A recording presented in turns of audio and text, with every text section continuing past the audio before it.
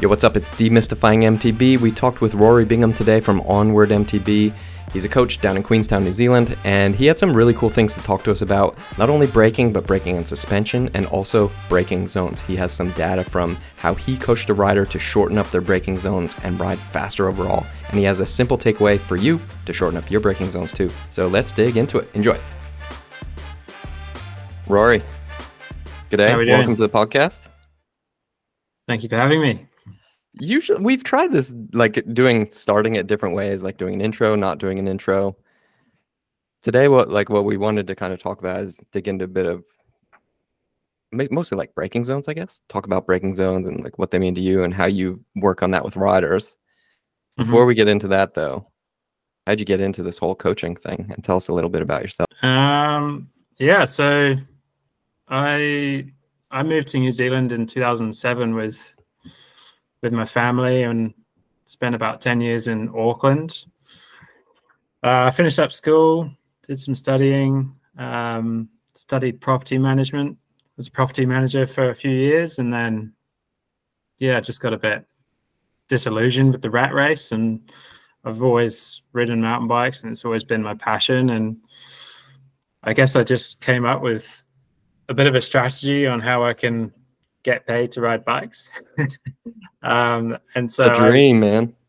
Yeah, man. So I think a bunch of my family members have come from like a teaching background. So it's always been like a part of our family. And I wanted to pack in the rat race, get out of the big smoke, and headed over to Whistler and did like a 5-week instructor camp over there with a company called Zep, which was like just a great head start into coaching, and got a few qualifications over there. Came back to New Zealand, and then first stop was Queenstown, which is where I still am.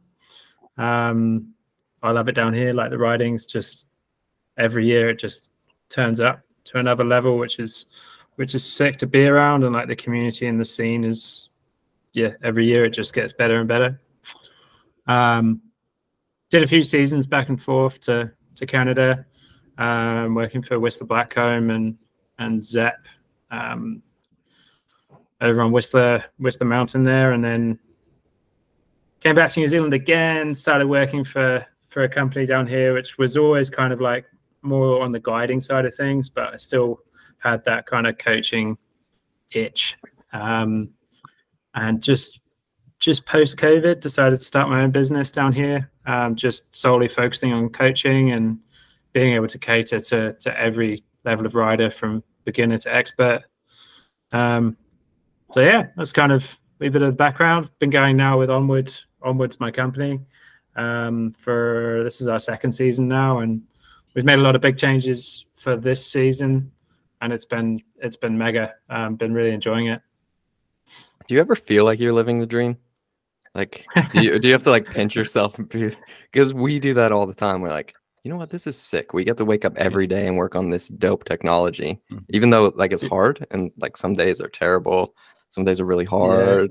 But like you were literally saying that this morning, you did a coaching session. Here you are doing a podcast on mountain biking. Does it feel like the dream, or do you have to still remind yourself? I think sometimes I like think back. I think I was in like my living room in 2016, like fed up. I think I just got back from like a really shitty day at the office. And I was like, what do I want to do in the next 5 years?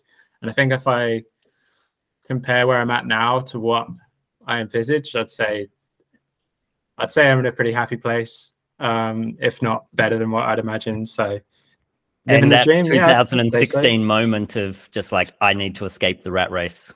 Did you even have a dream of, coaching mountain biking in Queenstown?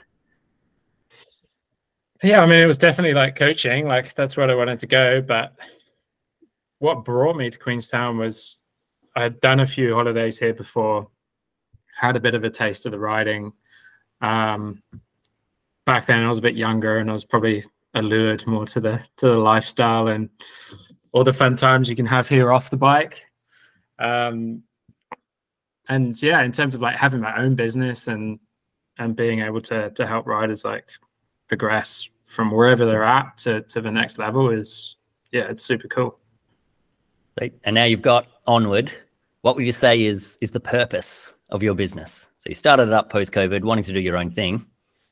Did you have a goal for the business? My goal was just to do one thing and do it as best as I can. And that's coaching. It's skills-based coaching. So wherever you're at with the bike, you know, whether it's your first time picking up a mountain bike or whether you're a World Cup athlete, I wanted to be able to offer something for everyone. I'm super fortunate because, well, I don't know if fortunate's the right word, but I do a lot of my riding with really good riders, and it's super fun. And the changes that you can see in people's riding, even after like 2 or 3 sessions, is awesome. Would you say that even at a like top level rider, you can see changes in their riding when you do coaching with them? Yeah, I'd say so. I almost think like if your beginning skill set is, you know, at an expert level, if you then try and massage and tweak that skill set, like the ability of the rider to make changes or make meaningful changes is a little bit easier because they've got almost less to focus on. You can just focus on one thing, and the rest of their riding is so high level that, yeah, you can definitely see change. And whether that's through what you see as the coach or whether that's something you measure, like time or braking or bike performance, like, yeah, it's awesome. Yeah, I think that I would say the mental side of not having to worry about surviving is a nice addition to have. Yeah, for sure. I think I do most of my work in the bike park here in Queenstown, and it's steep. Like, you guys have both ridden here. Mm. Yeah, it's sweet. Yeah, it's a super fun park, but it can be like, I think in the next few years, it's really going to take off as like the hub for athletes to come and train in the off season, just because of the caliber of riding that you can do here is just, it's off the charts. It's steep. It's relevant to the type of riding that they're going to be doing on track. But on the flip side, like if you are just picking up that mountain bike for the first time, it can be a little bit of an intimidating place to start. So if I'm here to help all of those people get more enjoyment out of their bike, then that's ultimately the goal. So what would you say is the biggest challenge you're trying to teach in the bike park? You say the caliber of riding is fantastic. Because you are in the bike park, what's your biggest challenge? I think if you worked as a coach, well, from my experience, like working in Whistler, like the layout of trails and the way the trails have been made, the smoothness of the sort of progression curve is like up there with the best. It's just amazing, you know. Every section or every feature is just like that little bit more than the last one, and the trail gradings are like, you know where you stand basically.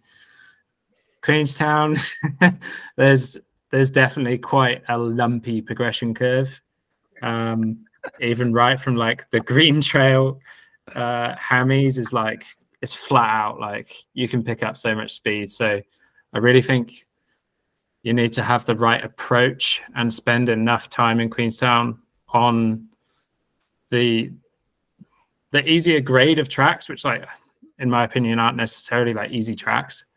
Allow yourself the time and space to progress there and dial in the techniques. And the biggest challenge I find is that people just rocket their way through this trail gradings matrix that we've got, and all of a sudden they're on like single black trails that are like super steep, and yeah, you've almost got to get them to come back a little bit and recognize that one step back is, you know, a bunch of steps forward. Yeah, we see that in Rotorua all the time, because it's pretty, like, you go from grade 3 to grade 4 and suddenly someone can't ride that grade 4 or something, even though they're super comfortable in a grade 3. And I think a lot of people just blast through and they ride all this super steep stuff. and they just reinforce bad habits. And like, I'm not going to go ride those easy trails. They're too easy. Like, well, they're not easy. You just go faster, right? And yeah, like don't always reach for the terrain dial. Like maybe reach for the technique dial. Like maybe just try something more or try it less, or be a little bit more purposeful with how you approach those so-called easy trails, and you can get a lot of skill development. Yeah, nice. Yeah, especially somewhere like Queenstown, which is pretty much straight down the mountain, whichever way you go. Like Hemmy's does a loop around, but it doesn't go that much further than the trails that literally just point straight down. But find like that comment you make, like Whistler, I would say even the advanced technical trails, the trails do a lot of the work for you. And Queenstown, it's not the same. Especially, I can think of a few trails where you're riding down them and you've got no idea where you're going.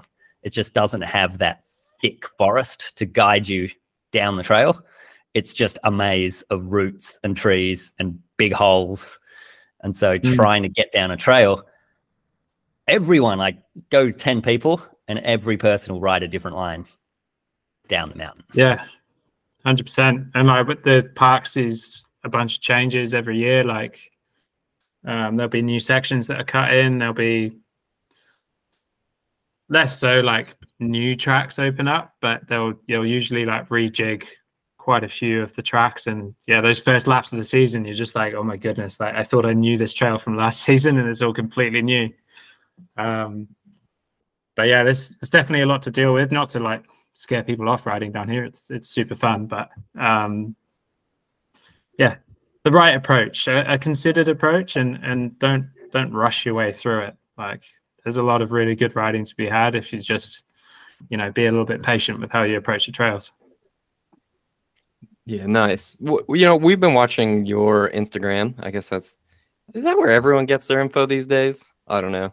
As always in the bike world, it seems like a nice place to go for info. But we've been watching kind of the stuff that you've been doing, and obviously we consider you like an early adopter of a lot of these technologies. Obviously, BrakeAce is one of them, but you also use things like the Freelap system, I'm pretty sure, which is like a timing system, and you've also been using the BYB telemetry data logger to do some suspension stuff. What made you like? You are an early adopter, like you're early into a lot of these things, because I would say they haven't taken hold mainstream yet in mountain biking. Obviously, that's what we believe in here as well. But what made you kind of want to go down that route to just kind of supplement your coaching and like help you to coach? I think it's really just being able to have metrics to work with to be able to truly analyze performance. I guess in last season I did some coaching with some really, really good riders, and I guess for me, I've always been like very in tune with how my bike feels. I'm very sensitive to changes in my bike and rotor sizes, brake pad compounds, like it.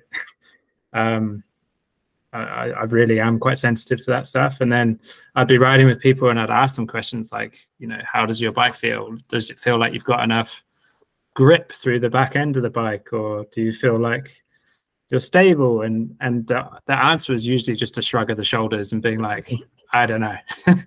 And as much as I try to guide people through that, I just don't think that some people have that same level of sensitivity.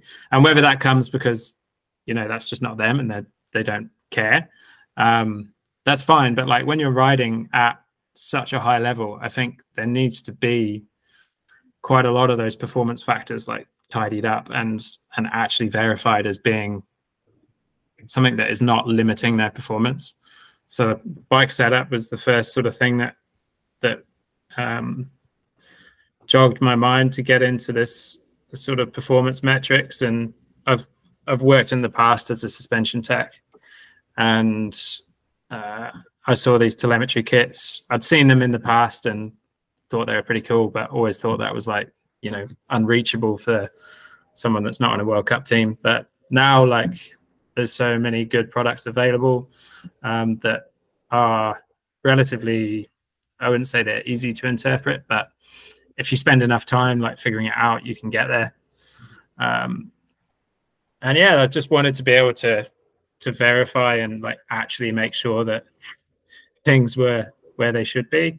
And then break ace, of course, came along, and that's been like, yeah, I've had some really good break ace sessions. I think because of Queenstown's like unique challenges, it can be quite, like, people's breaking habits can be extremely difficult to see as the coach. Like if you're following someone or you're watching them ride past you, like someone will tell you what they think they've done with their breaks, but as we probably all know, that's quite far from the truth. Could definitely tell you again, the same motive was just like, I actually want to be able to see what's going on here, so that, you know, I'm not solely reliant on pretty vague and like often inaccurate rider feedback. So yeah, all about just taking measurements, and that way you can form a solid baseline, do some coaching, work on some stuff, and then revisit it, and then you can see whether you've gone, hopefully you've gone forwards, hopefully you've gone forwards a lot, or yeah, just lets you know where you stand. Yeah, I actually took some screenshots from your Instagram of the stats that you shared, helping a rider improve.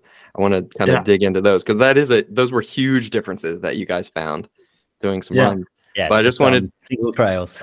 Yeah, I just wanted to let you know something though, Rory. I don't think I told even Rowan this, but the first time I heard about the 2-1 none braking method was from you. And you had sent an email like, oh, it was good to see that I was doing the 2-1 none method like I thought. So it was like a positive reinforcement to you. And so I actually asked Rowan, I was like, what's this 2-1 none thing? And I can't remember if that's what you called it or that's just how I interpreted it. But then Rowan, we kind of talked about 2-1 none. I was like, oh, that's actually pretty cool. And I started trying it and doing it. We did a podcast about it, did some other content about it too. And it's like, it's a pretty neat technique. But the first time I heard about it was from some emails from you, and you looking at your data for the first time, which was quite cool. Yeah, cool. Yeah, it's a good. I often just to avoid any confusion, sometimes I refer to it as like both back none. To put some different labels on it, and that in turn I got from another coach, Paul Howard, who's basically been like a pretty awesome mentor for me along my career. Also the guy who gave me my first mountain bike certification many years ago. Yeah, you know what's funny? I try and scour the internet for some of these techniques that I hear people talking about, and there's not like, is there a place on the internet where you can find all of these different techniques, or are they just like handed down through word of mouth, like legend kind of thing? Yeah, I think the legend really is it. I know going to like coaching certification clinic courses with people, and a lot of people are like, oh, but I just wanted to learn like what techniques to teach. And I think it really is a personal thing. It's how do you communicate with different levels of rider in different ways that works for you as a coach. Yeah. I think like in my coaching career, I've always been very fortunate to have been surrounded by some pretty high level, very experienced coaches that have basically been the ones behind the sort of rule books, behind these, well, not rule books, but call it, reference guides of how we teach mountain biking. And through my time around those people, I've been, fortunate to be sort of part of this legend. And it's usually like the small little things that, like the comments between sentences that, I don't know, it's just always these little golden nuggets floating around. And if you latch onto one, it can really help your own riding. But that both back none technique is something I use quite a lot in my own coaching. I think there's a lot of confusion as to like, everyone always hears like, oh, no, you're not allowed to brake in a turn. And it's like, well, if you take a turn that starts like, 10 meters higher than the exit of the turn, like you're going to pick up a lot of speed because you're going downhill quite fast. So just having that little safety blanket at the back brake is quite nice, just to stop yourself from speeding up too much. even just rolling through a turn like that from a stop, you'd pick up so much speed that you'd end up having to brake. Yeah. Yeah, that's the thing we get a lot with brake ace is people saying, yeah, but I already know I should brake less. Like, no, we're not talking about braking less. Like, if you understand how and why you're braking, and the how does come from the why, then you can brake much more efficiently, effectively, and there's everything else, all the other skills grow from that. Yeah, and I don't know, man, what's your two opinion on, I mean, braking habits? I always think, like, particularly riders that might have been riding for a certain number of years, like, they're just quite set in their ways. I mean, I feel like braking habits are one of the most difficult things to actually break and then build back up, just because of this very robust psychological subconscious connection between brain and fingertips. It takes a bit of time, right? Especially where you're riding down a trail that could kill you. Yeah. The subconscious definitely has to play a part. Your comment, I'm going to respond back with a question.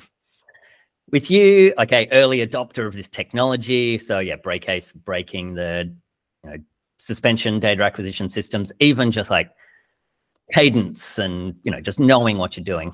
As a coach, that's also like, you've done the suspension technical, like understanding of a bike is there. You want to know how the riders are feeling and what they're doing. But if you had to pick one, would you say the biggest benefit of having all of this data is you being able to see what the person you're coaching is doing, or the person you're coaching being able to see what they're doing?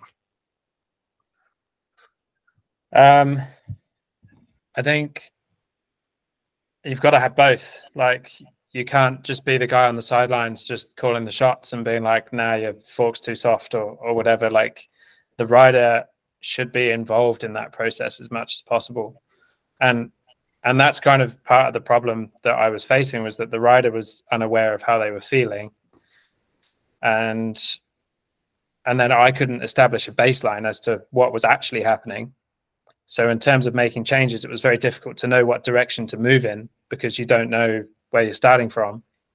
And then as part of that process, as you do go through those changes, whether it's with the bike, whether it's braking, whatever, I don't want to be that guy just like, oh, I'm doing, just tinkering away with someone's bike and being silent. Like, it's all about a learning process and educating the rider on what you're doing, why you're doing it, and then set them up for success in terms of being able to notice these sensations. So I like to just be quite specific, say with bike setup stuff, is instead of just the rider getting to the bottom, being like, how did it feel? I had fun.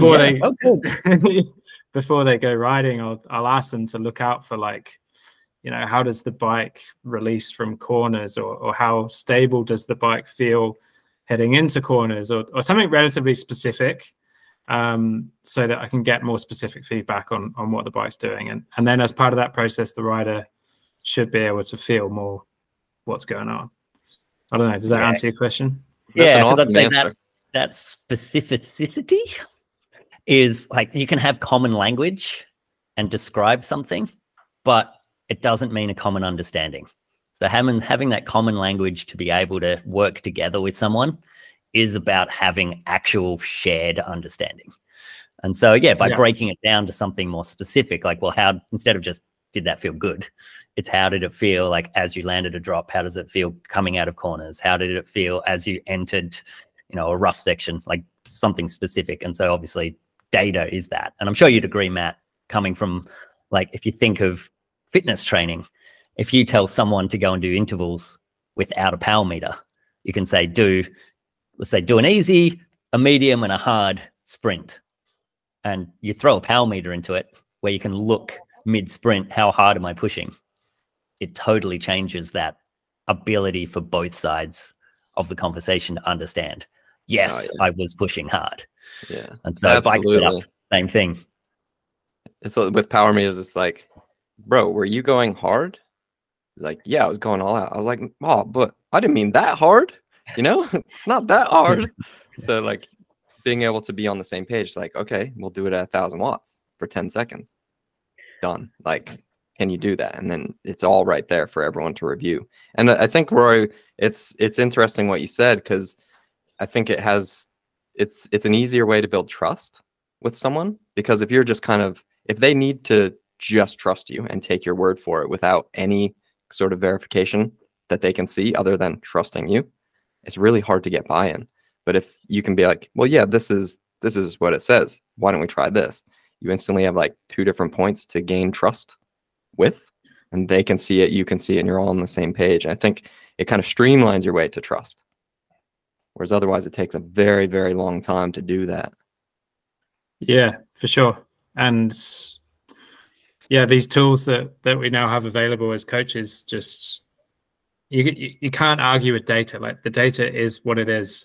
There can be different like sensations around the data, you know, like there's still always a level of interpretation that needs to happen. But definitely, if you've got that trusting relationship, like, you can make some really effective changes like a lot quicker than you could without that. Yeah, nice. That reminds me of being out teaching a group of teenage enduro racers and talking about, braking hard before a corner. And we were out at this flat corner, horrible. No one enjoyed it. But I was like, this is where you can make up a whole lot of time. Like, brake hard before the corner and then just drag your brakes enough to be able to commit. Like, once you're confident, push hard, get off the brakes. And they were trying. It's like, no, brake harder. Just brake as hard as you can. And none of them wanted to do it. And so there was one of the dads that had joined in. I was like, okay, I'll get one of the guys, of the kids that everyone knew was a pretty fast rider, and this dad. And I was like, go and do it. And they all stood on the side of the trail and just watching this fast guy come in and then exit by pedaling super hard and barely moving, because he basically had to brake twice. And the dad came in, got hard on the brakes, got inside the corner and just cruised through it. And they came back and the guy was like, the dad was sorry, like, I could have done that better. And all of the other teenage kids were just going, what? Yeah, that was amazing. Like, having that visual proof. But yeah, if you had just the brake ace and a free lap timing system that lets you get right down to the milliseconds, you could see that straight away. And you could show someone, like, you didn't feel good, but look how much faster you got through this. Because we don't always have a team of people to show us demos. Yeah, for sure. And like, I think ultimately all of these new technologies just help add so much value to what you're doing, and help you cater, like, particularly for me, like working with some athletes and some really, really good riders, that if you've got this metric to go by to give you a little bit of insight to help things progress, like the added value is there. Because I know there's when you're at that level of riding and you're a good rider, and maybe you're riding like, double black trails down here, and you feel good enough going on them, but you're wanting more performance out of your riding. Like, there's not a lot out there for those people in terms of coaches or tools that they can use. So that was kind of a big driver behind getting on board with all this stuff, was being able to really effectively cater to that level of rider, to find the time that, they never knew was there. And oftentimes it just takes a more measured approach, like with these data logging tools, that you can get there so much quicker rather than just sort of beating around the bush and never really getting anywhere. Nice. Yeah, there's only so much Strava recording you can do that gets you better. Yeah, for sure. If we dig into one of the sessions that you did, if you don't mind, I'll just kind of rattle off some stats from that one that you shared on Instagram. Does that sound good? Absolutely. Yeah, please do. It looks like you did a couple laps, and some of this overall stats that you shared. So you did 2 tracks multiple times, and on track 1 dropped 0.7 seconds on the average brake event time. You went up in brake power, down 13.85 seconds using the rear brake, and plus 17 seconds using a front brake, which changed the brake balance closer to 50-50, which is sweet. And then you had really similar results on the second track, minus 0.7 seconds average brake event, plus 390 watts average power, minus 11 seconds on the back brake, plus 8 seconds on the front, and again closer to 50-50. That's pretty sweet. That's I mean, and then you kind of what does it mean? And these are the things that you said. The takeaways were less brake dragging for no good reason, more braking power, and more effective zones, which is kind of what had me thinking, you know, let's talk about braking zones eventually. Less time on the rear brake, so your bike was tracking better, less influence on the suspension, more time on the front brake equals more confidence in using it for speed control, and a huge improvement in brake balance, and that all equals track speed. That's pretty awesome. Can you kind of like give us some insights on what you did with the rider to get to that point? Yeah, so he was a very good rider. Like, he had a good skill set. Over here from Australia, and his whole family was like big racing family. Like, they'd done a lot of racing in their time, and all of he was the youngest in the family, and they were all riding at a really good level, and they showed some interest in the brake ace system. So yeah, let's get it on. So I like to basically put it on their bike and get them to ride at least 2 laps. And I don't say anything other than what track I want them to ride, because I want to establish the truest baseline that I can, without any sort of like the rider's mind being contaminated, so to say. It's just where they're at. And then I like to like spend a little bit of time just looking at the data and what comes out. And on that session, so that there's always that context. So that the track was a mix. The upper section of the first track is reasonably steep. There's 2 kind of main chutes on it, and then between that, it's all kind of like traversy, and there's not many features or obstacles. It's more just like carrying speed through sections. There's a few corners to deal with and stuff like that, but the main things I noticed were the number of long events, and the average brake time was reasonably high for what that track ideally probably wants. So first thing we did was just take a look at some of the braking zones on the track, of what the key opportunities in those areas that came up, and then just had a bit of a little scouting lap of, you know, this braking zone is going to be a little bit more effective so that you could carry speed down there, or so that you could be off the brakes down there. And then really focused on a more stabby approach to the brakes. So only braking for as long as you need to, when you need to, and bringing a lot more of the front brake into the mix. Then we spent a bit of time talking about that front brake and kind of how we bring it into the mix, and where it's going to work best on track. Because I often find, I don't know, I'll be open to a bit of a chat about this with you too, but I mean, 50-50 for me, like ideal world maybe, but sometimes I find that the tracks we have here in Queenstown, they're so rough, they're so steep, they've got so many corners in them. There are like often not huge opportunities to get a lot of effective front braking done, because you don't want to upset the front of the bike too much. Like, you want to be able to carry traction on that front wheel so that you've got a lot of confidence in where you're placing it. So I don't ask the rider to look for 50-50. I'd rather just work on the technique side of things and see what happens. And it just so happened that he was really, really good at making changes and listening and just absolutely nailed it. Yeah, I would agree on the front brake thing. I think there's some tracks where aiming for 50-50 is going to do you more harm than good. But if what you're doing is looking for effective braking in really specific braking zones, and you need to slow down fast, well, the front brake's the only way to do that. You need a lot of front brake if you want to slow down really quickly. But also aiming for 50-50 as like the optimum is maybe not the right approach, because there might be times where you're just trying to simply control speed, and that's done with the back brake. Yeah, because I'd say it's over a whole trail, it's good to have an average to just sort of see how was I riding. But in terms of looking at what to improve, you need to break it down to the section of the trail that you're thinking about, that you know, if you are specifically trying to hit hard braking zones and you're not approaching 50-50 or more on the front, then you can improve that. But in general, down a larger section of trail, you do what works.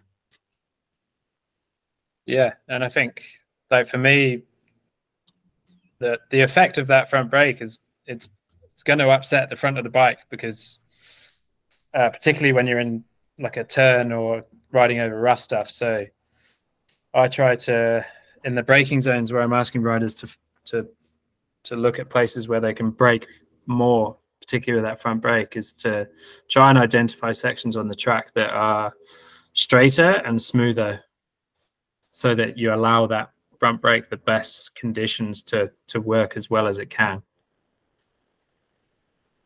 Are those the kind of things that you're looking for when you think about braking zones? Are you looking for smoother, straighter, tighter kind of thing? What's a good braking zone for you? So, I mean, it always depends on the track. Like, yeah, of course. Yeah, I think those two like guiding principles I like.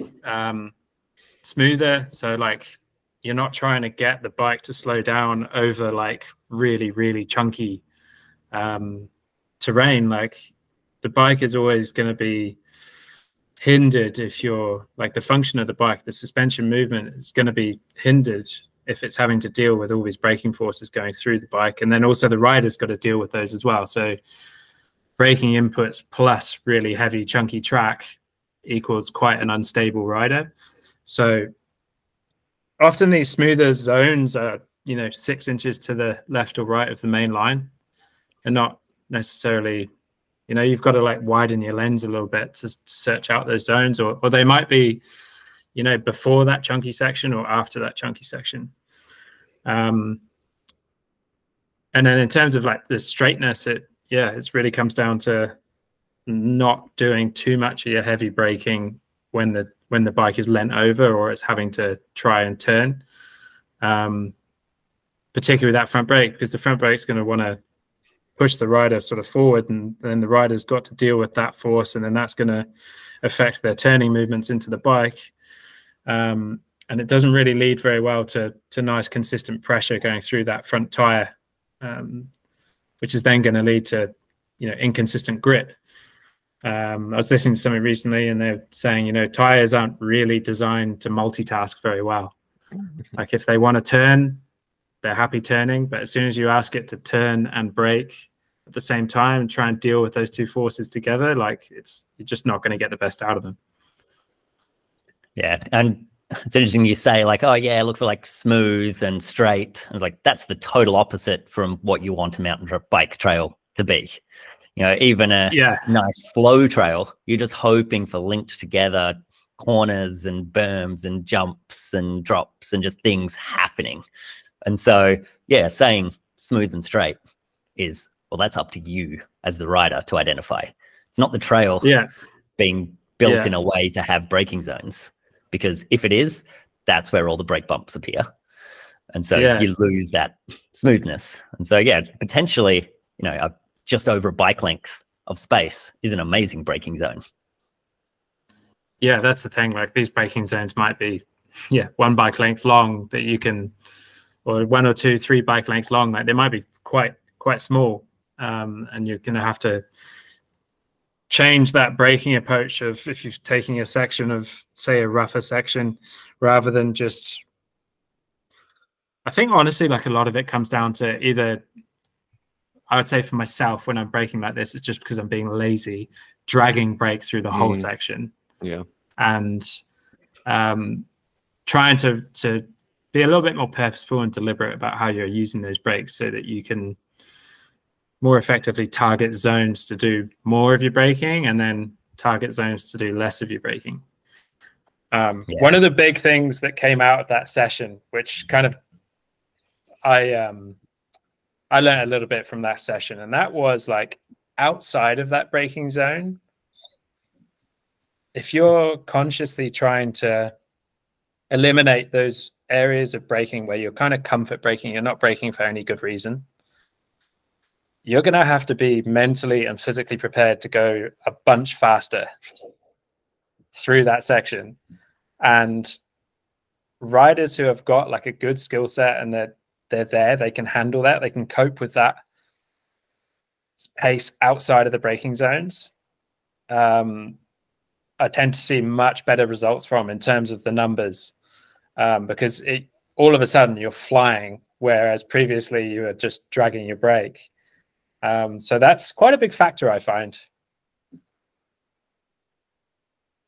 So do you mean more like confidence thing for the rider, that they need to be ready to like, okay, if we can do this, you're going to be going a lot faster? Yeah, I think like the more confident they are to be off the brakes or brake less, the more success they'll have at improving their track speed. And it's easier to sort of have the positive thinking in that way rather than the negative thinking.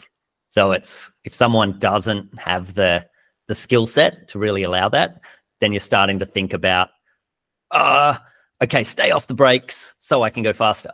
But someone with more of the skill set is thinking, I'm going to hit this corner this way, and then I'm going to hit the brakes there, or I'm going to go over this section and unweight over that rough bit. Like, it's about what you're doing. So you've got that willingness to go faster because you're identifying what you're going to do, rather than I'm just letting off the brakes and seeing what happens. Yeah, for sure. Like, you change one thing, like you're braking, and that's going to require X, Y, Z to happen as well as that, which is what this brake haste thing is. You know how you said earlier about, it's just about braking less. It's like, that's not. Like, there's a whole lot more that needs to go on around braking. I like that you said, like, just of being lazy, like when you're riding, like if you're not actively thinking about it, because that why am I braking? And it's like, well, it's the easy option. Yeah. So it's not dragging your rear brake. So what might be the best thing to do? But if you're not doing it for any specific reason that's advantageous, then now you can see that with the data. And it's like, well, why was I braking there? I didn't think I even was braking there. And then, well, okay, in that case, let's have a look at that section of trail, or let's just go back and ride and not do that. And maybe it's you want to not brake at all. Maybe it's you deliberately want to brake more. But yeah, the thing to change is why. Once you understand why, you understand what. So yeah, now you can get into your own head and the head of someone else if you're trying to give them some guidance. Yeah. So I think with braking zones, like, it's very easy to identify places to brake more, but there's also other things that need to happen for where you're braking less. One thing I like to do with riders, just to try and identify, like, more healthy braking zones, more on like a flow track, is just ask them to limit how many times they can brake. So if you say, right down this track, you can only brake 10 times, it's just a challenge. Like, don't just go down with the ship once you've used up all your braking events. That's a much smarter way to ride than I tried last night, because I was like, I'm just going to ride this trail brakeless. I was careening off through the trees. I should have given myself like a 3 brake limit. Yeah. But like, when you give them that sort of opportunity to brake, like, they're going to be braking in probably better areas because they know that the speed they're coming into that corner is way too hot. So I should probably do some braking before that corner. And if, as the coach, if you can see them in front of you and perhaps they haven't made the most out of that braking zone before the turn, and then they arrive at the turn and then they just get pushed higher and higher up the turn because they don't want to use another braking event, you know how effective their braking has been in that zone. Whereas if they can just, if their riding doesn't get too upset too much, they're still holding good lines, they still look like they're, confident in control, then that helps the rider themselves discover, I really felt like I needed to put the brakes on before that corner after the steep chute, or whatever it may be. And if the number of times that you can brake is limited, that when you do it, you're going to make it count. Because if you don't dump enough speed in this turn, and you have to then brake towards the exit, not only does that make you lose a lot of speed, but in this challenge that you're talking about, that's one of your other brake events that you suddenly have that you probably didn't need if you just braked harder. Yeah, and the other thing that often comes up is like with brake ace, it classifies them as checks. That you're just checking that your brake levers still exist. And very light, very short. Yeah, they don't do anything. It really, I've done this with a few riders, and they've been like, "Man, I just like tap my brake levers so often." Trying to tidy those sort of zones up is quite good for leading on to that more purposeful braking. Yeah, I think it's a good question to ask yourself too. Like for someone who's just heading out for a ride now, or they're they are riding now or something. Just ask yourself when you are braking, like, why am I braking? Like, just ask yourself in your head why you're doing it. And I did this the other day. I asked myself, why am I braking? This actually, we did a podcast about it, but it became one of the lost episodes because we ended up rambling a lot and didn't publish it. But it was like, I asked myself why I was braking, and the next time I did a run, and I just braked harder in those times. So if I'm going to brake, I'm going to brake really hard. And it ended up, like, the results ended up being really cool. So I would challenge anyone, just ask yourself why you're doing it anytime you tap those levers, and you'll learn a lot about yourself just with that.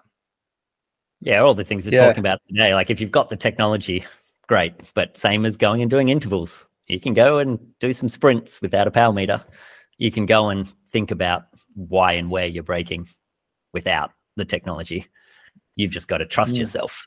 And so, yeah, if you can say why, you also know why you don't need to. So why am I not braking here?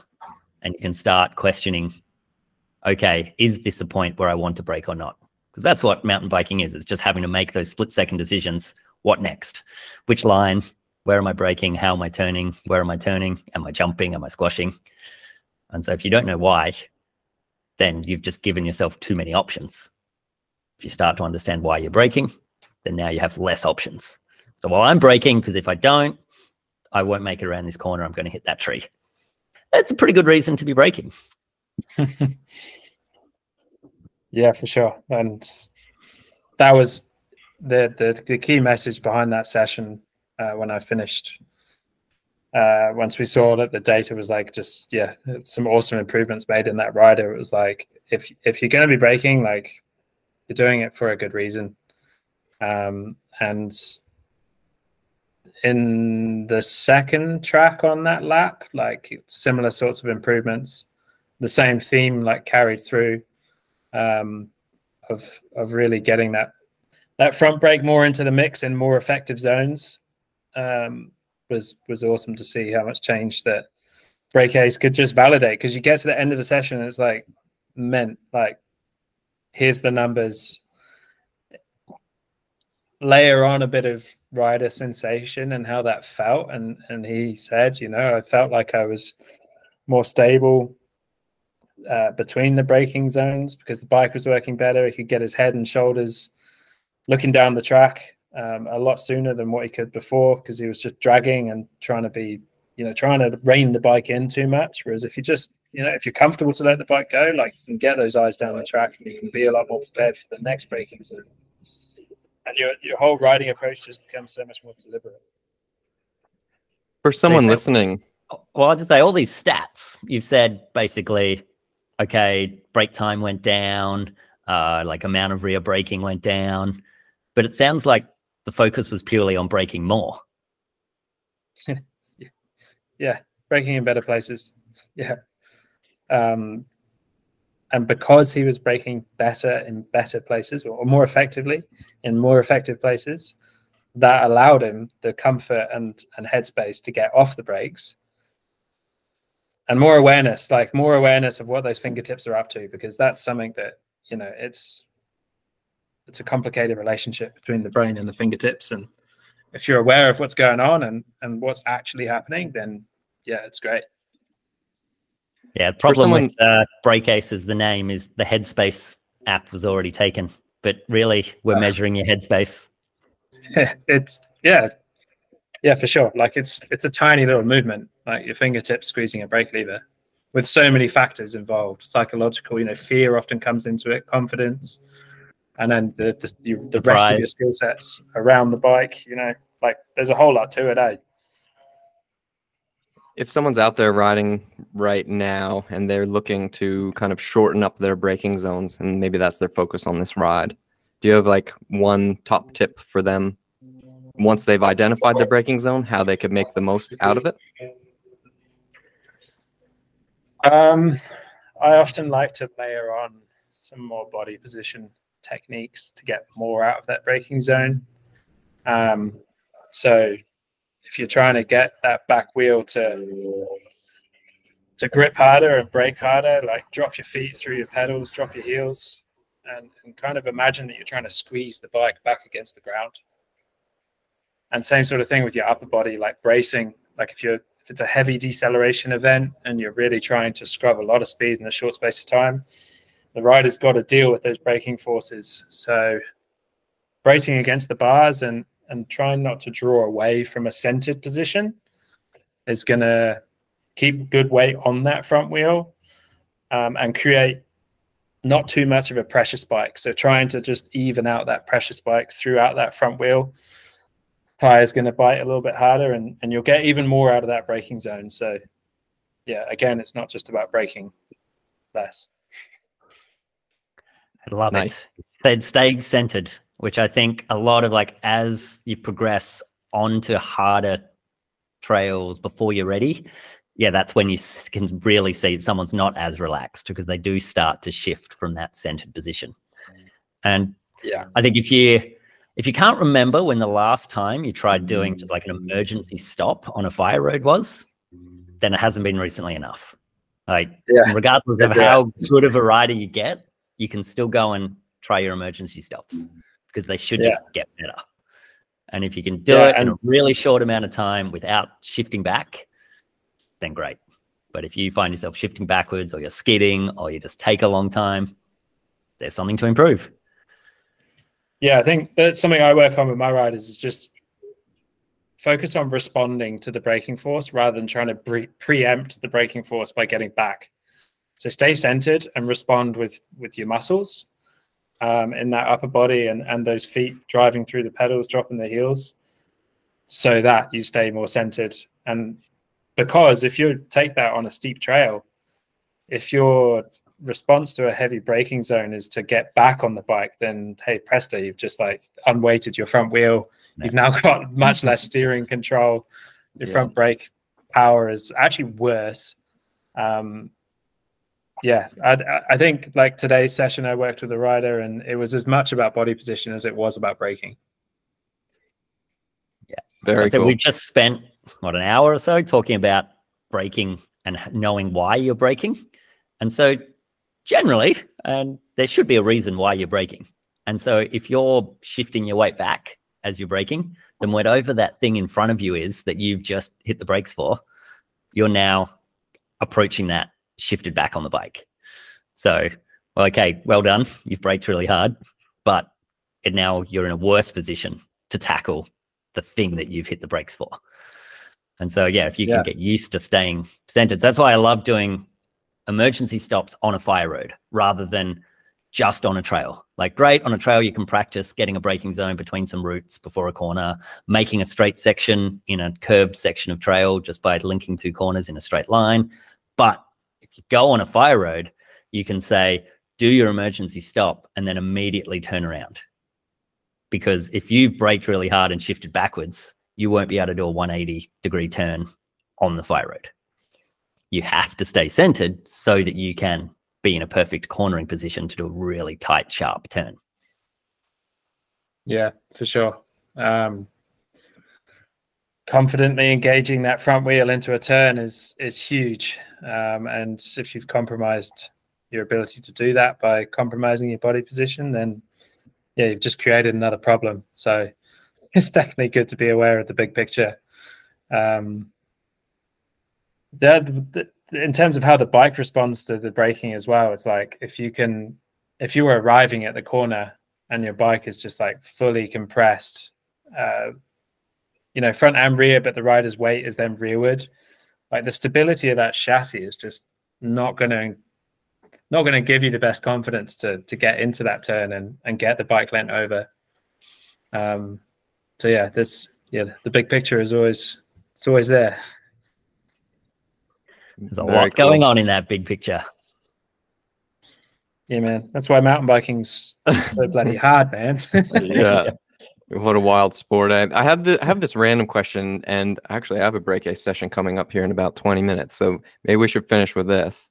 Do you think like some of this you could do remotely? Like we're always thinking, how can we do what power meters did for cycling in the mountain bike world?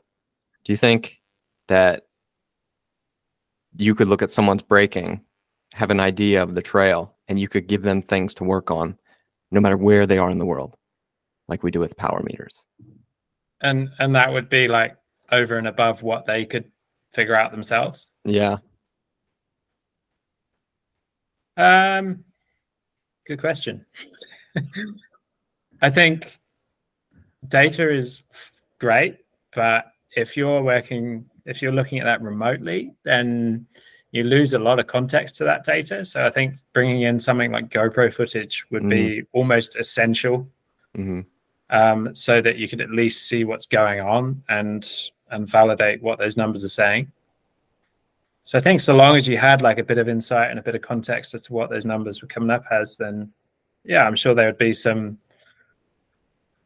at least some ideas or different approaches for that rider to try and make changes that they otherwise might not have come up with by themselves. Being able to see the rider brake is, for the reasons we just discussed, quite important. So if there was some footage like off the rider, maybe, I don't know if they could self-film or get a buddy to film them whilst they were riding. Yeah, totally. I think you could add some value if you're doing it remotely.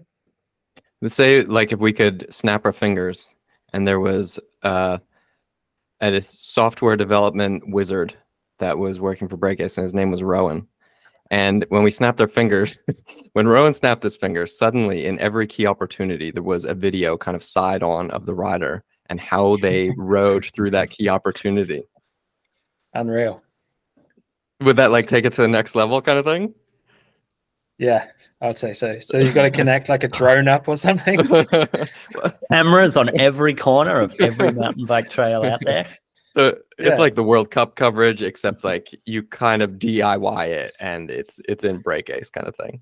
Well, I have used those little reflective balls before that you wear a black suit and put them on all your joints and you get a 3D model of how your skeleton's moving. We'll just do that. Easy. But yeah, it is that thing of, it's amazing how like context is like, okay, what was the weather conditions? What were the trail conditions? Was it dry and dusty? How were you feeling? So did you like feel energetic that day? Did you feel confident? Was your bike feeling good? Like in all the different ways. It's still missing that. Well, what were you actually doing? And so, yeah, like a trail side camera gives you a lot more information than you even think. Yeah, as a rider. Sure. Yeah, and like, you know, when you're working with people, you know, you have the opportunity to check their brakes. You know, have they got brake pads left? Like, are they biting nicely? Are they working? There's a few of those sort of equipment boxes that you can tick when you're there. I don't know if you've made me want to have to just give a public service announcement, because I see this way too often. It's if you've got your hands on your grips with your wrists down so that you can push the bike forward, you should be able to reach your brake levers. Because there's a lot of people who their levers are either too far out or too far down, or a combination of the two, that they can only reach the brake levers while their wrists are above the bars. And like that might be great when you're just doing a quick bike check in the car park. But when you're on a trail and you're trying to resist those forces, being able to actually get the biomechanics to line up that you can push the bike forward. Potentially that's only while you're squeezing, but you just want to make sure that you can actually use your brake levers. Yeah, I'd say that's pretty key. That and like get the biggest rotors you can on your bike. that's my nugget, but that's quite a Queenstown specific one. I Matt, agree with that one. Did you pay Rory to say that? No, I'm wearing. Oh, you guys can't even see it because I had some camera issues. I'm wearing my T-shirt that says "Ride Bigger Rotors." Yeah, I'm just waiting for the 240s. Well, I was riding Queenstown with 180 rotors, and yeah, those rotors and the brakes, like the brake pads I was riding them with, were toast. It was not fun. It was hard work. Actually, no, it was fun. It just wasn't fun on every trail, especially when riding with a group of people. Yeah, no, to be honest, like I don't really see too many downsides to running big rotors. I've got the setup I've got right now is like all power, no modulation, and I like it because it just lets me modulate more with my fingertips and saves my arms for the track. 100%. I couldn't agree with that more. Yeah. Yeah, the 100%. Idea of brakes feeling like they have good modulation, like, well, it only matters when you need them. And that's more that they just need the power and your fingers can do a lot of the work. If they don't have the power and all you're doing is grabbing, then it doesn't matter how good the modulation feels on those brakes when you're just standing at the trailhead, you're going to lose that ability to control them because all you're doing is fighting for power. Yeah. Absolutely. And this is how our podcasts go for 3 hours at a time. Dude, Rory, for your first podcast, you did awesome. I'm going to leave some links down below in the description so people can find you, get in touch with you. So your explanations were sweet. It was great to have you on. It's awesome to see what you're doing. And yeah, let's go ride some bikes. Yeah, looking forward to see what you do next. Sweet. Cheers for the chat, fellas. Good to get on here, and thanks for having me. Cool. Thanks, Rory. Yeah. Cheers.